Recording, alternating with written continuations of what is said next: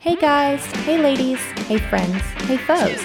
We just wanted to take a second to remind you that while we're okay swearing when little ears are listening, you might not be, and that's okay. So here's your chance to pause us and wait for nap time, or pop in your earbuds. We hope you enjoy the episode. Me in the straight jacket. 'Cause I'm a criminal. I need some medication.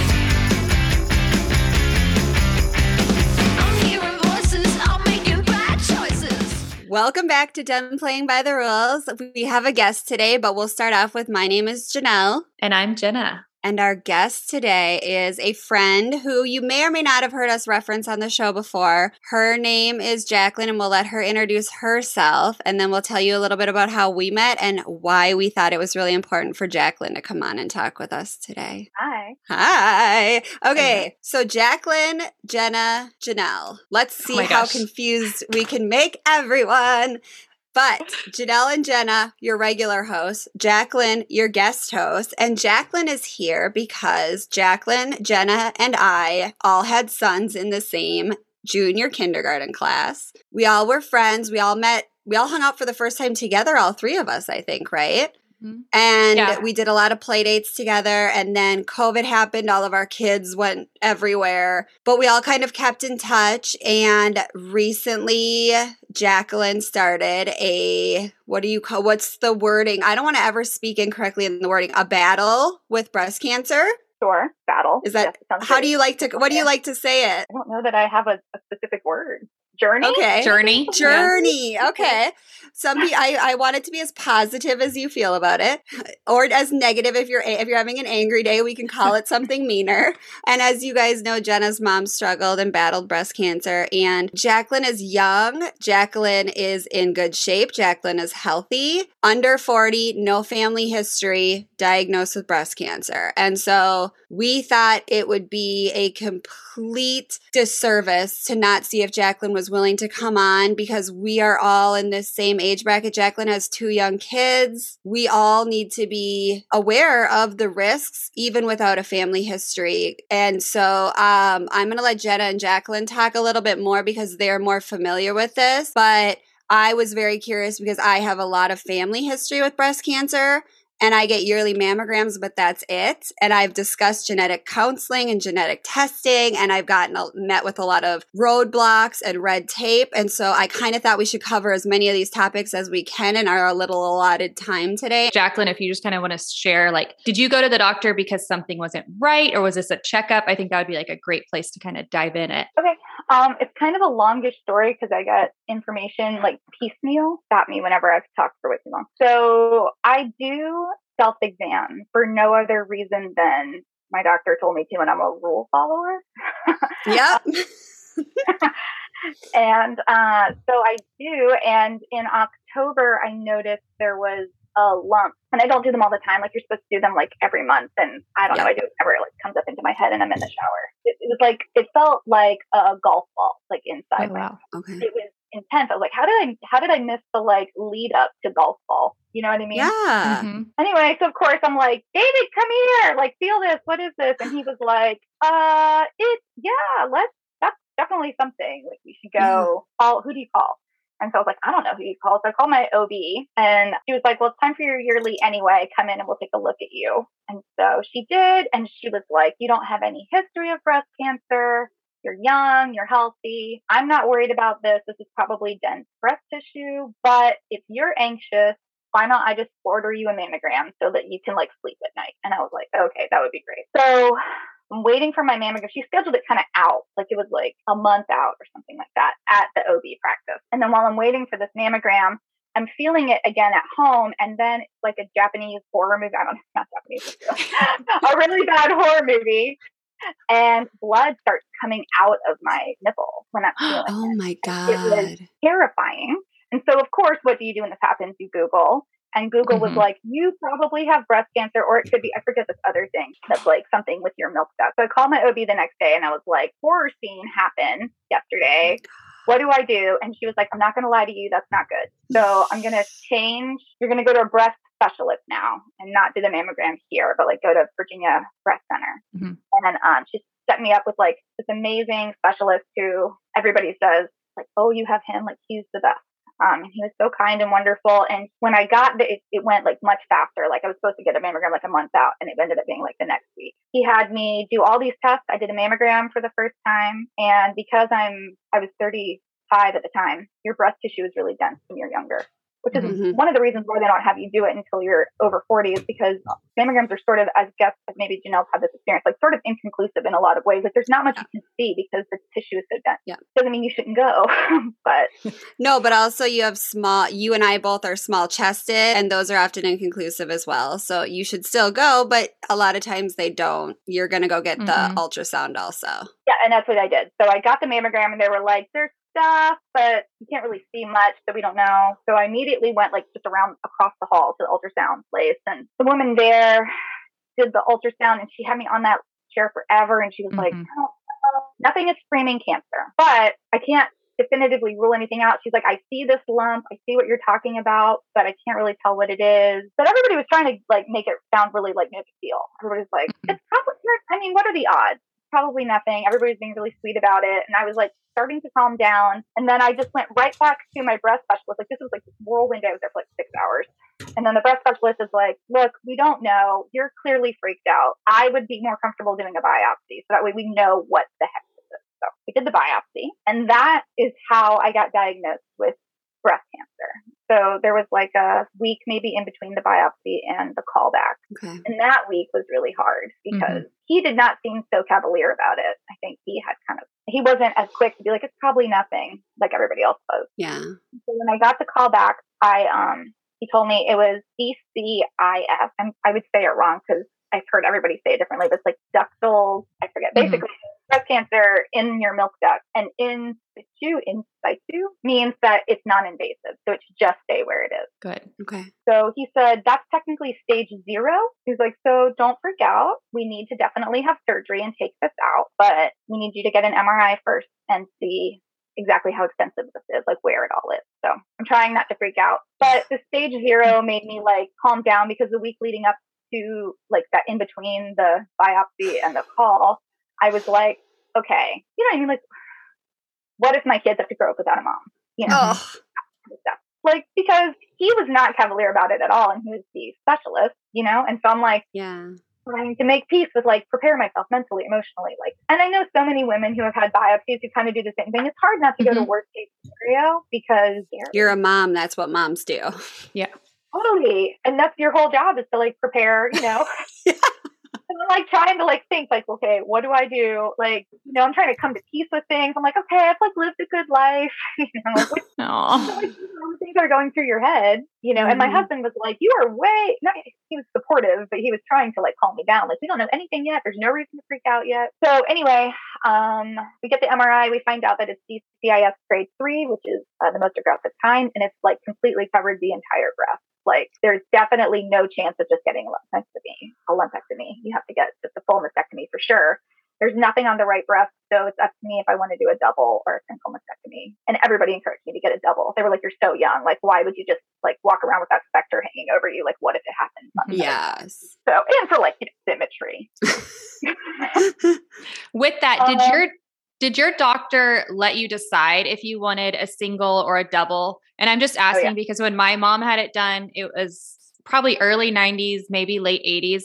And they were like, no, they didn't even want to do a mastectomy. They wanted to do a lumpectomy. And she was like, you're taking the whole thing off. And she wanted both of them done, and they refused. I've heard people even say this to me who just had cancer like 5 years ago. Apparently a lot has shifted, as it does. Everybody was encouraging me because I was very young, and because it was so aggressive, to just go ahead and get everything taken out. Like whenever they would leave it up to me, and then I would say, I'm doing a double. They were like, whoa. Oh, thank you. Good answer. And I'm sorry your mom had to deal with that. I so many women have told me that. And one more question while we're still talking about the actual lump.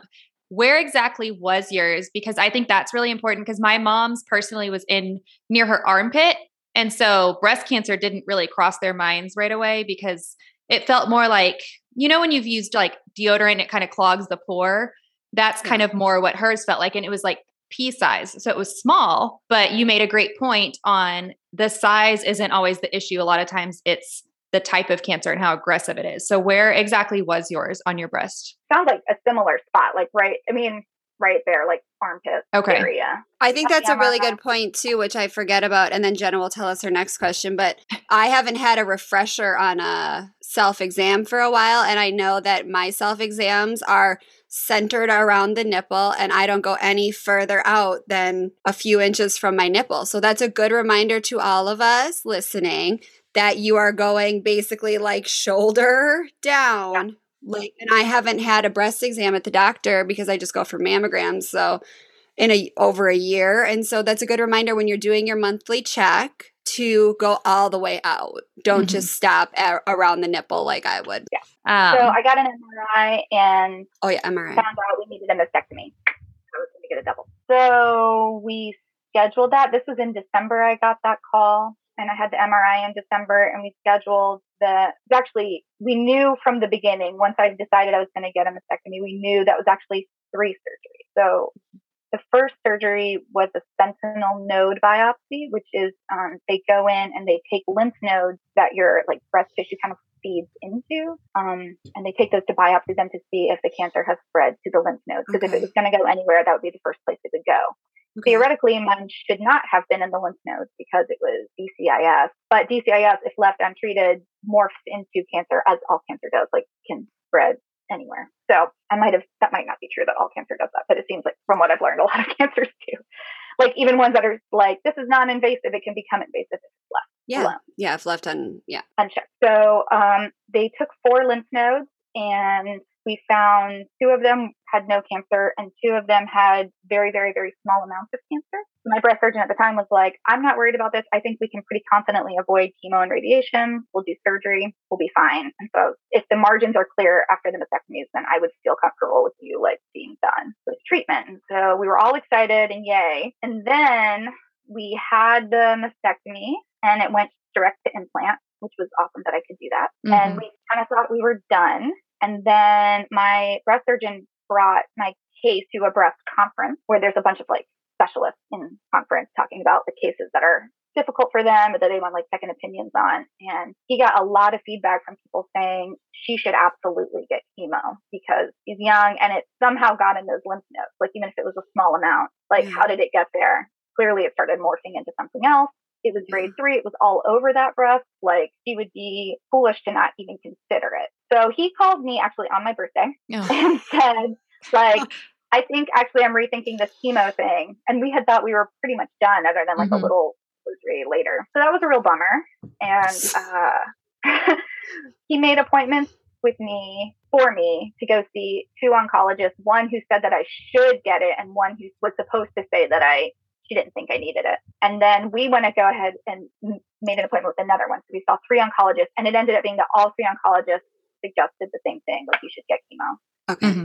So it ended up, the plan changed, and I did 4 rounds of EC, which is known as chemo light.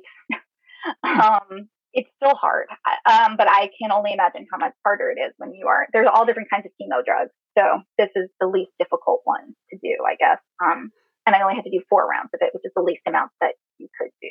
And then that wrapped up. So I did that from March to May. And then I just had my last surgery last week. And now I think I'm in the process of being sort of done other than follow-up, hopefully. All right. I have 2 questions before Jenna interrupts me. You're going to ask what the last surgery was, aren't you? I was going to ask if you had nipple reconstruction. The last surgery, so the mastectomy was direct to implant, but what that meant was it was just skin and implant. That's it, which looks fine if you have a shirt on, but like bathing suits and kind of in general, it was just not very attractive. To be honest, like specifically, the skin has like a rippling effect, which means it gets crepey. No fat in there. So it's just kind of like, it looks like skin with stuff in it. It's not cute. Yeah. And because I breastfed, there was just more skin than breast tissue. So when they did the implant, she basically, gross even hearing it, but she was like, well, I just took the breast tissue, like put it on a scale, like that's how much it is. That's how big your implant was.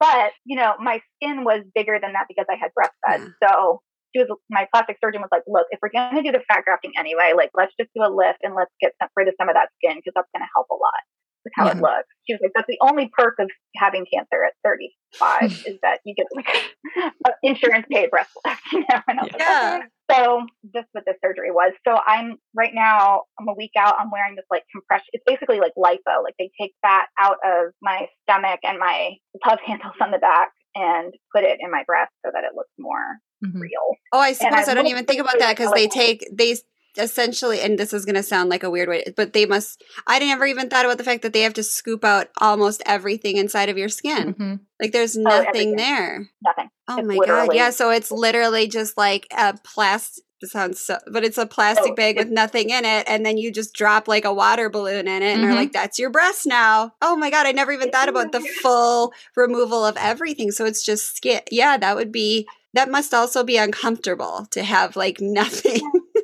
It's the whole thing has been so bizarre. My other question is, sorry, before we get too far away from it, someone who has very little experience, can you, Jenna or Jacqueline, tell us in a few sentences what exactly is chemo? Someone that doesn't know this just knows the word chemo and knows there's some chemicals or radiation. That's my full extent of chemo. And so I was going to look into it before we recorded, and I was like, I'm just going to ask them because I feel like a lot of women that don't have experience with this are supporting our friends in chemo. I've gone to my girlfriends who have battled breast cancer's final chemo appointments, and I still don't fully understand what it is. So could one of you talk on what chemo is actually? Yeah, go for it. I'll let you do that one. So I'm afraid I'm not the expert either. What was your chemo experience? My understanding is it's drugs that are targeted to kill cells that replicate quickly, which is why you lose hair and why burn easily in the sun and stuff like that, because there are a lot, and why people get like mouth sores and things like that, because any cells that replicate quickly, like hair or skin, are the ones who die. And then in a perfect world, the cancer all dies too, because that is something that replicates quickly. And then all of the stuff that's supposed to be in your body has the power to, like, in theory, regenerate itself once the chemo stops.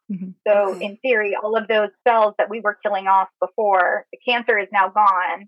And then all of those cells start producing healthy cells again once you're done. So is that why people are considered immunocompromised while they're going through chemo? Because you can't. White blood cells are another one of those that. I had no idea about any of that. That is very interesting. Yeah. And I know you kind of mentioned about radiation, and that's a completely separate thing. Some people do chemo and radiation. Some people just do chemo, and some people just do radiation. And radiation is more, I believe, like a laser type treatment to actually like break up the tumors, the cells. It's a completely different process. So the reason I got chemo is because the concern, and I kind of glossed over this before, but the concern from the oncologist perspective was if this cancer comes back as a distant recurrence, meaning not in the breast, not local, but like in your brain or your bones or whatever, that's an automatic stage 4 situation. Okay. Chemo was to help, like forget the word they use, but like your whole body, like it covers, in theory, cancer, no matter where it has spread, it can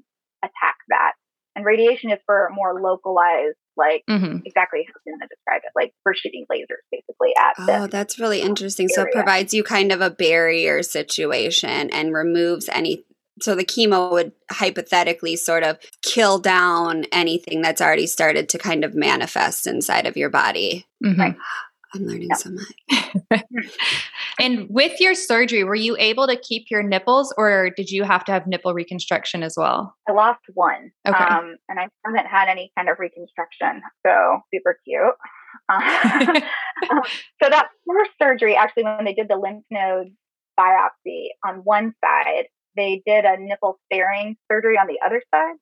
And for anybody who's listening, Angelina Jolie made this kind of like, not popular, but like she did it and it became like more well known. Basically what they do is, I think it's interesting, but a concern when you're doing a mastectomy is that like the blood won't flow to the nipple and like the skin there could die. So they like cut an incision underneath your breast to kind of get your blood vessels to start making new patterns and pathways to go like to your skin that's further away. And that works from it's kind of a newish thing, like in the last decade or so, people have started doing that. And so you lost the one nipple because there was cancer in it? Exactly. Because it was like in the milk ducts. And so it like went. They were like, no deal. Yeah. Right through there.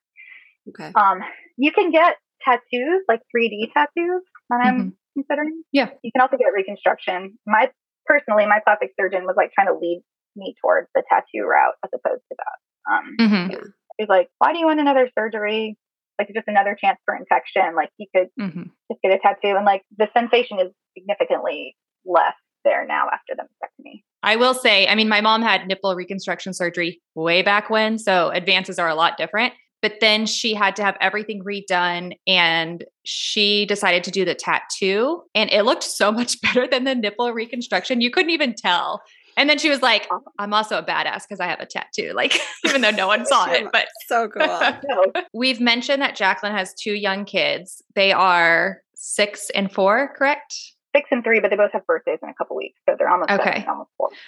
And just to preface that, she has the largest 3-year-old I've ever seen. And he is so sweet. So I always think he's so much older than my 3-year-old. He wears like size 8 shirts. Yeah. I was going to say, there's no way he's not wearing bigger clothes than my 7-year-old. Yes. So with kids that young, did you tell them right away? And do you think they understood exactly what was going on? Or what do you think their grasp on reality was? So we told them once we knew that we were going to have surgery, because that's going to impact them. I don't know if I would have told them if I felt like there wasn't going to be any impact, but the way that my story went, like, So yeah, we did. And I, like all other big things, like when I told them, you know, my grandmother died, or I told them whatever, like all my big discussions, I freaked out about it, and they were like, okay, you know. Yeah, okay. Yeah, all right, sure. But we basically sat them down and we were like, Mommy is going to have surgery. Because, and I explained what surgery is. It's like when the doctor, you know, Mommy has to like go totally to sleep and I can't feel anything. And the doctor's going to use a knife and like cut a part of my body out because there is cancer in it. And if we don't cut it out, then the cancer is going to make Mommy really sick. So we have to get that out. So Nana's going to come for a couple weeks and she's going to be helping take care of you. And Mommy's going to be spending a lot of time upstairs feeling better, getting better. I tried to make it not a big deal. I asked Jenna's advice on this because I know she has experience with her mom having kids. You were 3 also, were you not? When your mom it was like 2, 3. Yeah. So I was like, I know someone who has experience that's like, please tell me what to do. Like, how do I talk to my kids? Wow. Yeah. I didn't even think about that. Yeah. And so she was great. And her advice to me was like, be very honest with them, which for people who have heard your kids lying podcast episode, whatever, like it's very, like that matters to her a lot. And so she was like, the big thing I don't want to speak for you, but you mentioned that like, had it been done differently and had you been kind of told more explicitly what was going on, you think you would have responded better long term? Yeah, definitely. I think the fact that you said like Mommy's getting better, like my whole thing was that I felt as a kid separated from my mom. I didn't know why, and I couldn't get to her. So basically it's like either Mom was in the hospital or Mom was in her room healing and I wasn't allowed to see her. And as a 2 and 3-year-old, I didn't understand why or what I was doing wrong. And my grandma also stayed with us. And she would find me like sleeping under chairs, like looking for my mom at night. And no one thought to sit me down and be like, no one's thought to like sit me down and be like, this is why you can't see Mom and she's going to be okay. And I think I needed that security because I knew something was wrong as a kid, but I didn't know what. And clearly as an adult, it still impacts me. And that's why I'm very honest with my kids, because in my world, my mom is not there. Other people are coming in and out of my house. For chemo, I had to go to other people's houses, which was fine. And I'm glad my mom had that support, but I didn't know it was wrong. And I just remember my mom was like throwing up and I didn't know why. And to me, it's scary. And so I felt honored that Jacqueline reached out to me because I think everyone needs, as a little kid, you don't know what's going on. And it's been something I've struggled with into my 30s and I'm still in therapy over it's the reason I have issues with germs, because as a kid, I just knew Mom's throwing up and there's scary things going on and she's not available. And that's about all my little brain knew. My brother, I think, could understand it a little more. And then I do remember like once my mom came home and had, was back on her feet and stuff, she had like wigs and all of that was fun. And then I would go to the hospital with her to talk to people who had cancer, but I still as a kid didn't really understand what was going on. And so I think that's a great way you put it. Like you didn't give them more information than was needed, but you let them know like mommy's healing and this is what's going on. And so I'm really proud of you for doing that. Literally just did what you told me to. Jenna's instruction manual. But that is a hard thing. And that's what, when Jenna was talking about how big your youngest child is, I was thinking to myself like, oh my gosh, because I know how much Mikey, who is a year older than your youngest, needs to be held and picked up and carried and loved on. And that's what Jenna also would have needed at that time. And then and you're kind of the same kind of mom Jenna and I are where you're like, how many hours do you want to snuggle on the couch? I am here for it. And so our kids are some may call them clingy. I prefer to call them snuggly. And the first thing I thought when Jenna said, I was like, oh my God, her youngest is so big, he would have still needed her to pick him up and carry him and love on him because he's the same type of kid as all of our kids. And then for Jenna to just be cut off from that, I can't imagine what that would feel like, thinking of even Jacqueline's youngest son. And so you being able to tell them, I'm upstairs getting better. I'm still here. I'm upstairs getting better. This person's going to come help mommy get better, but not burdening them with more than they can handle was a beautifully done execution. Yeah. Even if it was really all Jenna's idea, you still executed it beautifully. Yeah. So that was cleansing breath. I know, right? So speaking of your precious boys, has the doctor mentioned, and to preface, I know a lot of people think of breast cancer as a woman's disease. However, it can impact males. So since you were young and everything, has your doctor talked to you about any kind of genetic testing, or does he think this was just kind of like a fluke type thing? No, we did genetic testing almost immediately as soon as I got the diagnosis. Good. And I did not test positive for the BRCA gene, which in some ways was like a relief for everybody else. I felt like, okay, well, that means that like, just because I have this does not mean, all of my family members are potentially more at risk. You know? But it did also feel like, well, then what the heck is going on? Like, why? But then I found out, this is something, I had an experience. So after I got diagnosed and I put it out on Facebook as just the like, hey guys, this is what's going on in my world. I found out after that I did have some people in my extended family who had breast cancer, but never told anybody about it. Like they kept it to themselves, which is their priority. Yeah. But also been nice to have known as a family member. I just kept thinking like, if I had known, maybe I would have been like more intentional with my self-exams and maybe would have caught this sooner. Maybe could have avoided chemo, And they were like third cousin, a great aunt. It was nobody like immediate, but it's kind of like if that friend that gets pregnant with twins and they didn't know it ran in the family, and then like, oh yeah, this person and this person, they all had twins. Like it was like that. It was like people were coming at me like, oh, you didn't know? Nobody said. They were such a bummer. Yeah, and Jenna and I also had a conversation regarding that because I was like, I want to get the genetic testing done, and Jenna was like, that's not how it works. Like your grandma or anyone living, the person that had the cancer has to get the testing done. Like, and I didn't know how any of this worked. And so that is something that if you are keeping your diagnosis to yourself, that is your prerogative. However, just know that there could be someone else in the family that's young with young children that could benefit from the information at the family barbecue this summer. Right?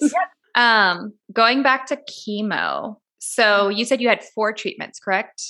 Okay. And how soon did you start that after surgery / diagnosis, as well as did you have any reactions? And third, could you include in there the awesomeness of this cold cap, which was learning for me and I think really cool? We had to start chemo pretty quickly after surgery. So the ideal time is 6 weeks after. And I think because we didn't even start talking about chemo until I had already been done with surgery for 3 or 4 weeks, I didn't start chemo until 7 weeks after, which even that 1 week, people were like, seriously, like if we're going to do it, we have to start now. Otherwise the efficacy goes down. So I had surgery on January 20th, and then I started chemo in March, I would say, or early March, like 7th. So I'm sorry, I lost all your questions. No, you're good. And did you have any reactions from the chemo? So yes, I what did I do? So the first one I experienced what people talk about, like their taste really changes. And for me, it wasn't that things started tasting bad. Well, a little bit of that, but it was mostly like losing my sense of taste mostly. It's very bizarre. I know people who have had COVID have described it. It's just so bizarre. You're like very aware of texture and not aware of taste. Like you eat something with olive oil on it and you can feel the olive oil in your mouth, but you like can't taste it. It's very weird. But I learned through, I'm part of a support group on Facebook, and people were like, you have to chew ice while the chemo's going into your body. Like chew it constantly, like the whole time. Like keep chewing it, like so that your mouth is totally numb. And that really, really, really did help. And so I lost some sense of taste, but I could still taste some stuff. I don't know. Like I still don't really taste salt super well. And like vinegar tasted very acidic in a way that's like battery acid to me like the whole time. But it was a lot better than a lot of people have told me. Like they just, when stuff tastes bad, that's even worse, because when you can't taste it at all, you can be like, well, I'm hungry, I'll eat. But when stuff tastes bad, it's like you can't even really convince yourself to eat. So there was that. I gained a lot of weight because I was on steroids, and chemo makes you gain weight. And it's a thing they don't talk about. I kind of thought I was going to lose weight on chemo, but it seems now that pretty much everyone's got the nausea thing relatively under control for the most part. I don't want to say for everybody, but it's more like you're on steroids and you're the only thing that really tastes good is like rice and toast and stuff like that. You're not eating carbs. You're not moving around a lot. So I gained at least 20 pounds. I stopped weighing myself essentially, which I'm kind of a small person. So that was many sizes up for me. Like my yoga pants weren't fitting anymore.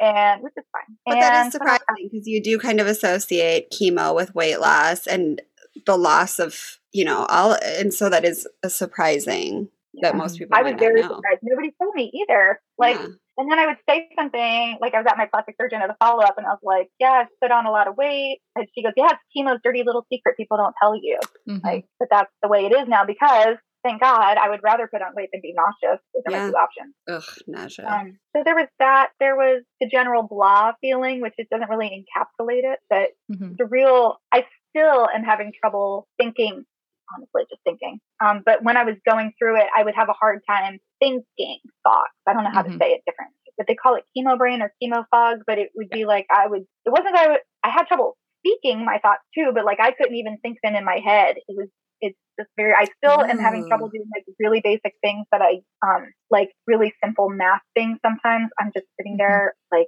I don't even, like, I know I'm supposed to add those numbers and I'm looking at them like my brain's just not doing it. That sounds really scary. Weird. And it hasn't affected me in any big ways yet. I mean, fortunately, I'm not like a rocket scientist or something. I mean, you have to be able to add a couple numbers together here and there with your children, and like I always like one of my bigger fears is the fear of like not making it's that like locked in syndrome almost, where you can like think something but you can't force it to happen, and that to me I've never heard of that as a side effect, and that is very terrifying. Yeah, and I would say like because I only had 4 treatments and it was like chemo light, I'm sure people who have had more intense treatments just have a totally different world. But it's sort of like what people say, like pregnancy brain, where you like forget stuff, but it's not that, because it's different in that you really are trying to think of it and you just can't. Like reading was really hard for me, and I'm a big reader. I had to I could only reread, or even watching a TV show, like even a comedy, like I couldn't follow a plot. Like I would just be like, what's going on? Just totally confused. So I've done a lot of rereading and rewatching of things the last few months. Definitely. I know my mom said that was a big one. She called it chemo fog. And she always joked because she was like, my kids are young, similar to you. And she was like, so I have like mom brain plus chemo fog. So I'm just really screwed. Like, I mean, she just took it as like a joke eventually, because she was like, I just have to kind of roll with it. And it did get better. But yeah, she definitely said she was on a lot more intensive treatments for her ovarian cancer. And she was like, the brain fog. I mean, I could even tell just talking to her. It's kind of like, Mom, are you okay? Like, seriously, like she just couldn't get the words out, couldn't think right. And she said the same thing. Like, it's not something you can really describe. And you didn't Jenna wants lose to hear your about hair. the cold cap. The cold cap. Yeah. So, so the cold cap is, so if you can imagine sort of like the hat that, or hat, I'm an athlete, the cap that swimmers wear. So like, it was very similar to that, like a swimmer's cap, but it was filled with a gel. And they would plug this cap into a machine and the gel would immediately freeze. And it was, I'm probably going to say the wrong number, but it was definitely negative below 0 degrees on my head. And the thought process, the same thing with like the taste buds, is if we make it very cold on the scalp, it will help keep the chemo away because it'll restrict the blood vessels right there. And so the chemo will literally have a hard time getting into like those little vessels, blood vessels right by your head, and it'll help you keep your hair. And everybody has totally different results, but the chemo regimen I was on, the 4 rounds of TC, it's almost like if anyone was going to do a cold cap, these are the people who should do it because you have the best chance of good results. So you had to put it on 30 minutes before your chemo started. And then the chemo, like while it's going into you, it's on the whole time. And then it's on for another 90 minutes after your chemo is over. So I was in that chair all day for chemo, which some people go in and out like in a few hours. But like chemo days where I got there at 9 and left at 5. And then you can take it off like 10 minutes later. But after your head literally thaws, because if you pull it off too soon, like all of your hair is frozen to the cap. So, but there would be like ice crystals in my hair. It was very hard. The pressure was unbearable. I mean, I bared it. I bore it, but it was like it was like I couldn't think about anything other than just my head is it's just tight. The cold, I got used to it after like 30 minutes, but the pressure, because it has to be really, really tight, it was just like crushing my skull with like ice for 5 hours. It was very hard. So I'm that vain, but I wanted to. Yeah. So did you lose like eyebrows, eyelashes? Yeah, I just started getting eyebrows back last week. Okay. My eyelashes actually left like 6 weeks after chemo. All my eyelashes fell out, which I thought I had kind of dodged that bullet. But yeah. But the cold cap doesn't help with your eyebrows or your eyelashes. Right. And I lost, I would say, 85% of my hair. I had a lot to begin with. I think it actually, if somebody had thinner hair, they would have better results with the chemo because my hair was so thick that it kind of kept the cap away from my skull more. I've lost a lot. I am almost completely up, like almost have no hair on like the crown of my head. It's just starting to grow back in now. And you guys can kind of see I have like right here where like this is where the cap went. Yeah. And then this is like baby hairs right here. Aww. So I'm just starting to get some hair back. But it was enough that I could throw it up in a headband and a messy bun and people wouldn't know that I was going to. I would recommend it if I did it mostly because I didn't want to freak out my kids. But the thing is, you just have to go in it with an open mind that like this might not work because for a lot of women it doesn't work, and everybody has mixed results. I'm part of a Facebook group that's just for this cold cap, like people who are cold capping, and people often lose like 50% or more of their hair, but you just don't realize how much hair you have that you can still throw it up in a ponytail and make it work. But the shedding, I'm still shedding 9 weeks post chemo. They say it lasts for about 10 weeks or so. And is that something your doctor provided, the cold cap, or did you have to provide the machine, the cap, everything? Doctor provided the machine that I plugged into, or the infusion center provided it. I had to order a cap, which they kind of did for me, but it's expensive, which is another deterrent from people doing it. And a lot of insurances don't cover it. And you pay per session. So the more chemo treatments you have. So some people have to get weekly chemo. So if you were doing it that way, I can only imagine how exorbitant that would be. Yeah. So you never had to wear a wig or anything? I didn't wear one. I probably could have at one point, but I was like not really going anywhere because in COVID and stuff. And I was like, I'm fine just throwing my hair up in a ponytail and calling it. Yeah. So it worked enough for me that the cold cap company has like approached me as being like a spokesperson or something for them because they consider this very good results, even though I lost a lot of hair. Yeah. I mean, when I saw you in person, I was amazed at your hair and everything. I was not expecting that, like in a positive way.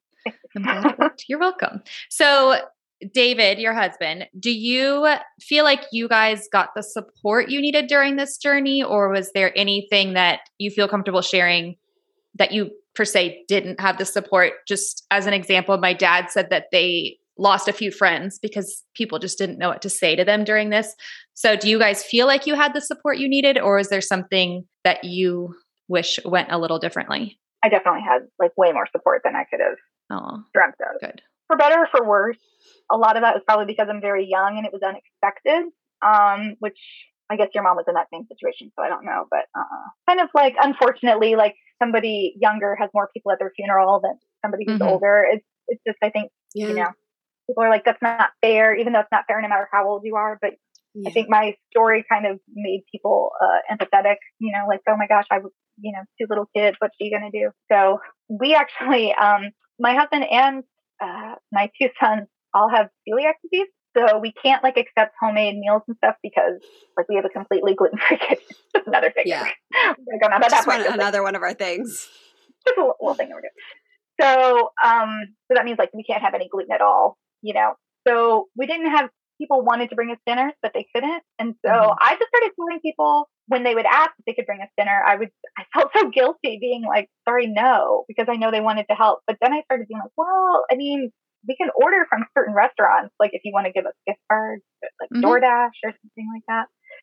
So we were flooded with gift cards for grocery stores and restaurants and things like that. And I'm part of a church that was very there for me. And my mom came up every time I had a surgery and for every chemo treatment, which is amazing. Like, I don't know what we would have done if my mom was. Yeah. I have no idea what our life would have been like because she just made our whole life work.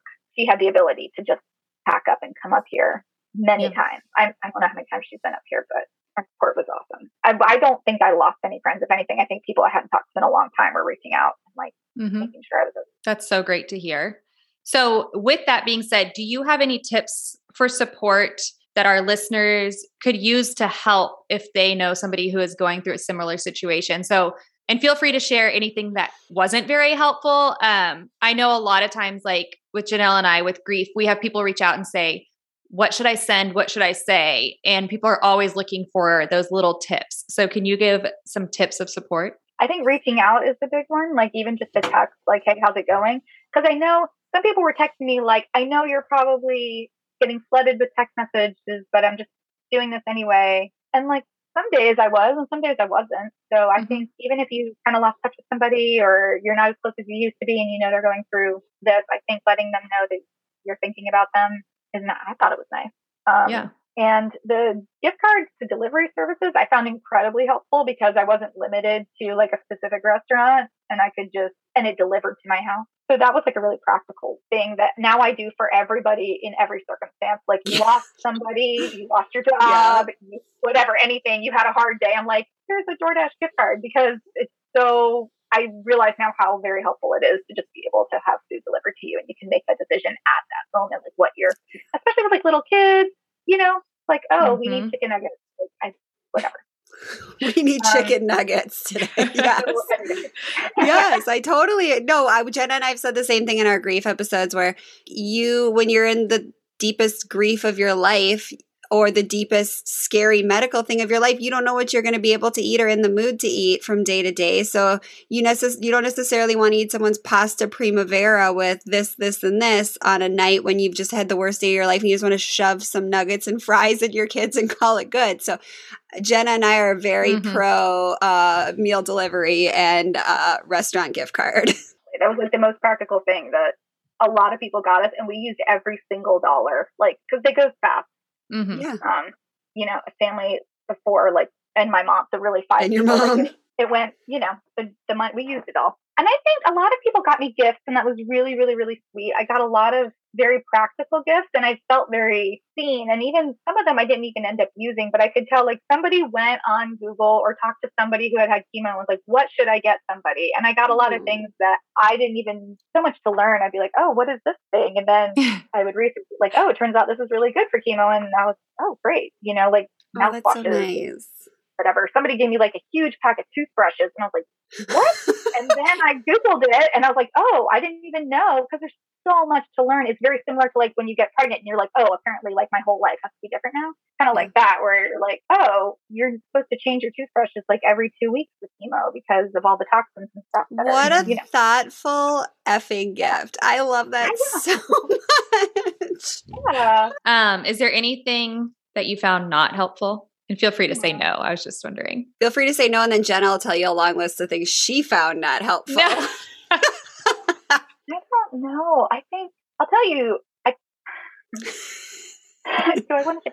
So I thought about it at one point compiling like a list of awful things people said to me when they found out that I had cancer, but never in a mean way. But sometimes I was floored. Like, I know I have put my foot in my mouth so many times, but like I tried hard not to be too judgy. But there were just a couple of things that I was like, one thing I will say is what's really not helpful is to try to make, like, if I were telling Janelle, like, hey, I just got this diagnosis, Janelle, if your first response is like bringing it back to you somehow, it feels very much like, oh no, dismissive, I guess. So don't say like, oh, my grandma had that cancer and she's fine, so you'll be fine. That's even like not a terrible one, because that feels encouraging.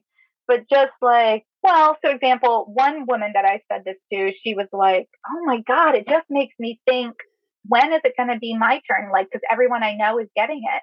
And I was like, and she started crying, but I felt like she was crying for herself, which is fine. And response to have, but I was just so bamboozled. Like, what do I comfort you now? Like, am I comforting you, non-cancer, with my with my diagnosis? Yeah, or just saying how much it freaks you out. I think it would just be kind of like making sure that the conversation at that moment, even for like the next 2 minutes, is more centered around the person dealing with the issue, or saying like horror stories of like, oh yeah, my girlfriend, everybody, because there are, in fact, my plastic surgeon kind of described it as an epidemic. Like, there are a lot of young women getting diagnosed with breast cancer right now. Yeah.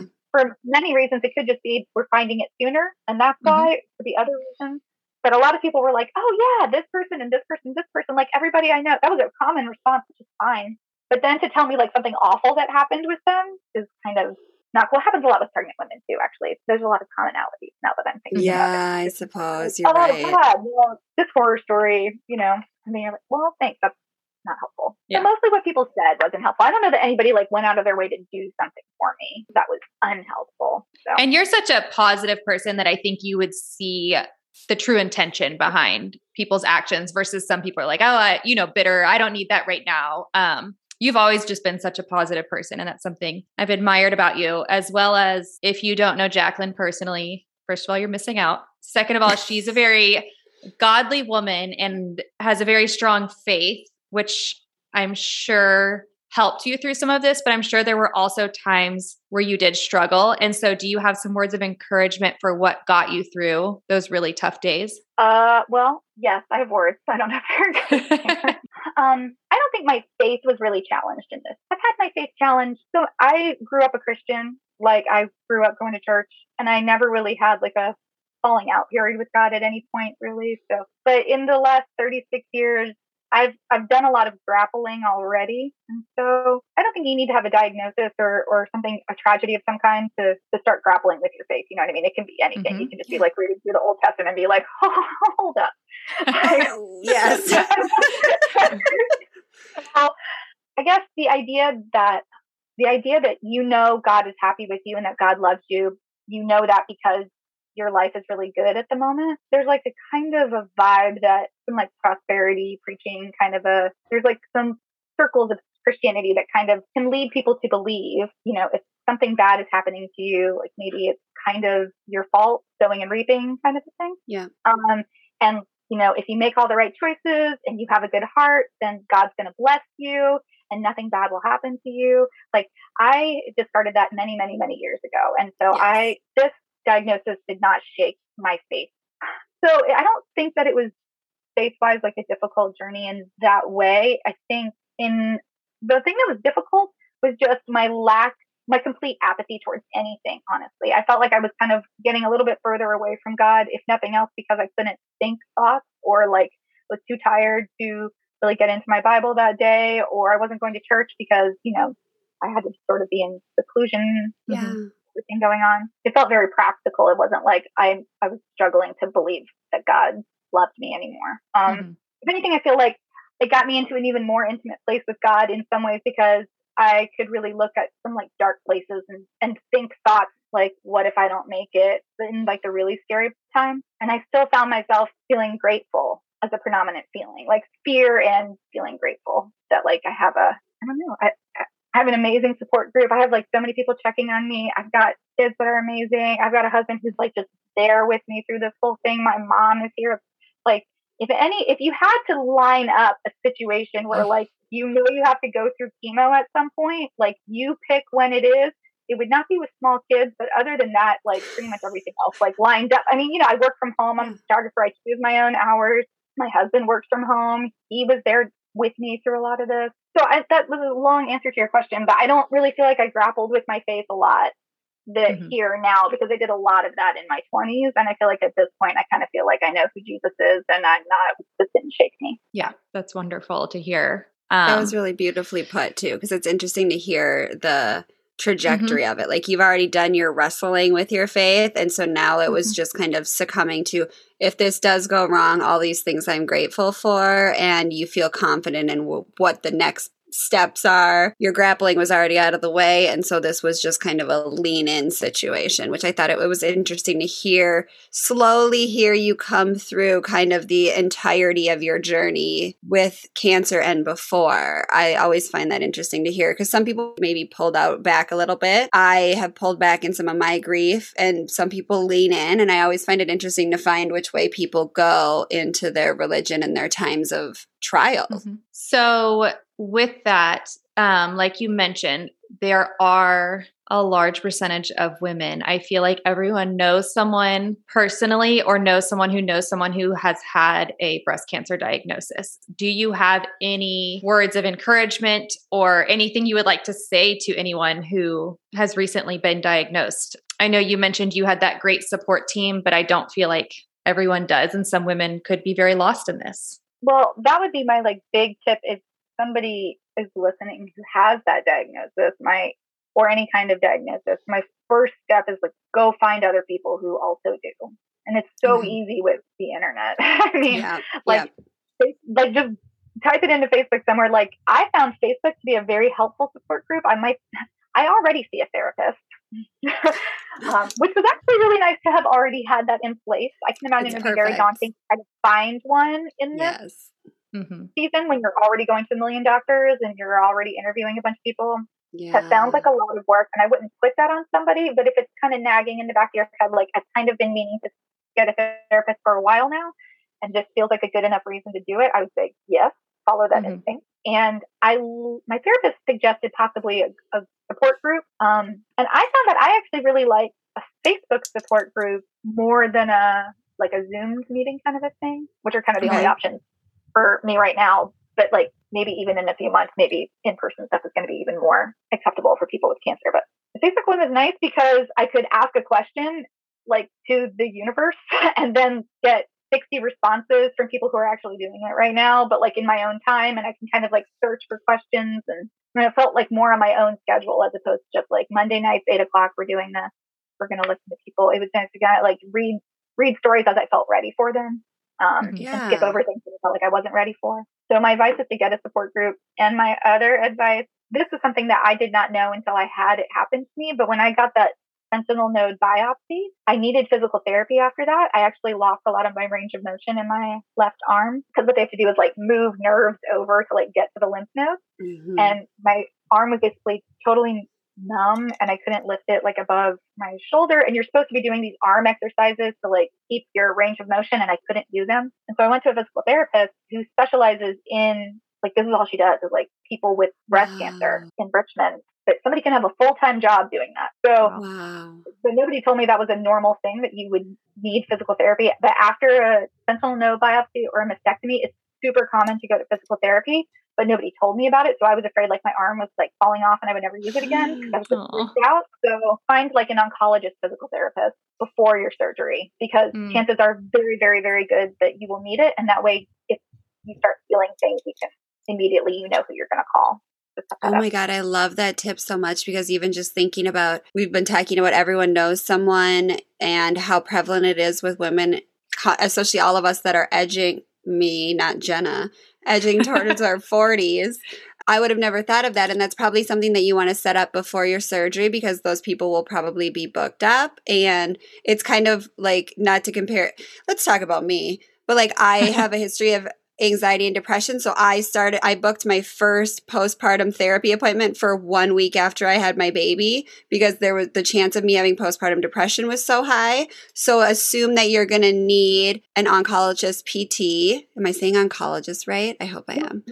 And assume you're going to need that and make that appointment, and you can always cancel the appointment if you don't need it, because that's something I never in a million years would have thought about. So you're giving some people a real action step for something that is really going to make a difference. Yeah. If you don't have anybody, you can like find me, and I would love to talk to you too. Yeah, we'll link up Jacqueline's information so you can message her if you have no. I can't imagine this battle if you have no one. Like there's someone, and that's what this whole podcast is about, which we say all the time. Our goal in this podcast is that every episode helps one woman feel less alone. So if this podcast is hitting you and you are dead alone in this, Jacqueline will link up Jacqueline and you. No woman should go through something like this alone. That's unimaginable. Yeah. So that really ties into my next question, which you kind of already answered. It's basically what's next in your journey. Do you feel called to do anything with your journey, such as outreach work or connecting with other women? I was actually going to ask you if you would be willing to do that, because personally, like I know a few friends of friends who have been diagnosed with cancer, and it's one of those things where I feel like people either really feel called to help others or it can be very triggering for them. So what do you see yourself next in this journey? Definitely like helping people for sure. I made friends at the infusion center. So I already have like kind of a group of women that I check in on who are still getting treatment. And I actually have I wouldn't even say friend, a person that I knew a few years ago who is a couple years older than me, who recently got diagnosed and is going through chemo right now, that we text like every day now, which I'm really into. I feel like it's something positive that can come from this. And I have this like seed that has been planted in my spirit, in my heart. I really want to I'm a photographer, and I have this vision for doing like boudoir photos for women who have had mastectomies or I love or that. some kinds of. There's a real lack of sexiness in my life right now that I would like to pick back up in some way. And I know a lot of other women feel the same way. There's a lot of like psychological reasons and physical reasons and stuff like that. And I don't know what that looks like exactly, but it's a plan once I kind of settle in to kind of figure out how to make that happen. I think that's so beautiful. I follow a couple of Instagram accounts of just like, I'm very body positivity right now. And there are accounts of just women with mastectomy or men and the scars, and they're unaltered. But I haven't seen anything that brings back the sexiness to a woman's life that might be missing that, or a man's life that might be missing that. So I think that's a really interesting next step for you, because you're a photographer and you're going to bring some beauty into it and give something back to some women that are feeling less sexy and it's really beautiful. I love that. I had one more question before Jenna closes out. So what happens now medically? How are you screened? Do you have any more surgeries? Do you have any more procedures? Do you have any more chemo? How do they monitor you? Great question. I am in a situation where they can't really screen me for anything at this point. We did the full mastectomy, and what they found in my lymph nodes was so very small. They couldn't even tell me what kind of cancer it was. It was so small. Okay. You can't really do like tests or biopsies or scans or anything to know if there's something there or not. If there was a local recurrence, like in my chest wall, at this point, I would just feel it because there's nothing else really there. So I would feel it. And I go back in to get follow-up regularly, but not all the time. I would be like every 6 months or so for the first couple of years. And somebody's basically just going to look at me and just feel around and just go, okay, you feel good. So you're basically at a pre-cancer person's level of monitoring. Maybe a little bit more. Like I'm just being more aware. I'm close to that though. I'm very close to that. So it would be also, my oncologist was just telling me, we look out for stuff that stands out. So his examples were, you're playing tennis, you hurt your elbow, and then like 6 weeks later, it's not healing, or I have a headache that I can't shift. They want to see me because those would be signs of like a distant recurrence. It's more like, and at that point you already have it, but there's no, I kind of wish there was. And he even said, my oncologist even said, like, maybe in 10 years, that'll be different. Maybe they'll have like, we're going to scan your body and we'll find any of the cancer cells. But right now it's sort of just, if something feels off, then tell somebody. How cool would that be? Just scan your body. Well, thank you for sharing your journey with us. It's been very eye-opening and beautiful in a way to hear how you've handled it. I know not everyone sees it that way, but I've just always admired how you've handled everything and been very open via technology, Facebook, everything. You don't have that filter of this is my personal life. Like I can tell that you have that gift and that want to help others in this journey. And I think that the authenticity of your posts is very legitimate and makes people feel, there's no one else that would share what you were sharing that I would feel comfortable reaching out to and saying, we have questions. Can you come on and help us make someone else feel less alone? Because your sharing was so authentic and it was so from the heart. And your uncertainty was so present and your vulnerability was so there that it really resonated with a lot of people, I think. And that's not to say like, yay for Jacqueline and her cancer. It's to say like, thank you for giving all of us a gift of the ability to have someone in our lives that we know personally. Every one of us has you that's a gift in our life that we know personally. And now all of the listeners that was able to be very vulnerable and open with a lot of the like, I didn't even know what chemo was. Like, we should all know this. And you are giving us that gift of having the open conversation about these things that hopefully will help someone give themselves a breast exam up to their shoulder instead of just around their areola. Yes. Yeah. And I think it's important to note that Jacqueline also fought when she thought something wasn't right. It wasn't just like, okay, let's end there. That was my like tip to people. I wrote this. Jacqueline's closing thought on how to advocate for yourself. We love a good advocate for yourself on this. So tell us exactly how to advocate for ourselves. I was so glad that my breast surgeon advocated for me because I am such a people pleaser and such a go with the flow person. You are a go with the flow. I wouldn't want to like bother my doctor. I don't want to be a bother, but no, I did it for my kid because it was really hard for him to get a diagnosis of celiac disease. And so once I had to go through that, which took literally years to figure out. Yeah. Now I'm like, oh, if you have inconclusive results, you keep pushing. Like you keep going. And maybe it comes from a place of privilege because sometimes that means that your insurance won't cover things. And I totally understand that. And I'm really blessed that I felt like I had the authority to say it. But if you are concerned, you feel something and you go in and get a mammogram and they say, yeah, we can't really see what's going on. It's probably nothing. I'm so glad that I didn't wait because from the time of the mammogram to the time of the mastectomy, like it was so pervasive and all throughout that like, if I had waited another year, I don't know. I mean, I don't think it would have been all over my whole body. Oh my God. Yeah. Like, not to scare people, but just push. And just make sure that you don't accept inconclusive. It's probably nothing. Like on anything for any diagnosis ever. Just keep going until you know one way or the other what's going on. And you did. You fought so hard for your son's celiac diagnosis. And Jenna and I are privy to the story. And we don't like to talk about our kids' medical stuff on here. But you fought really hard for your son's diagnosis for years. So let's have our call to action be fight for ourselves as hard as we advocate for our kids. Exactly. Well, thank you. And with that, thank you. Remember we love to you. Call your therapist and take your meds and do a good breast exam up to your shoulder.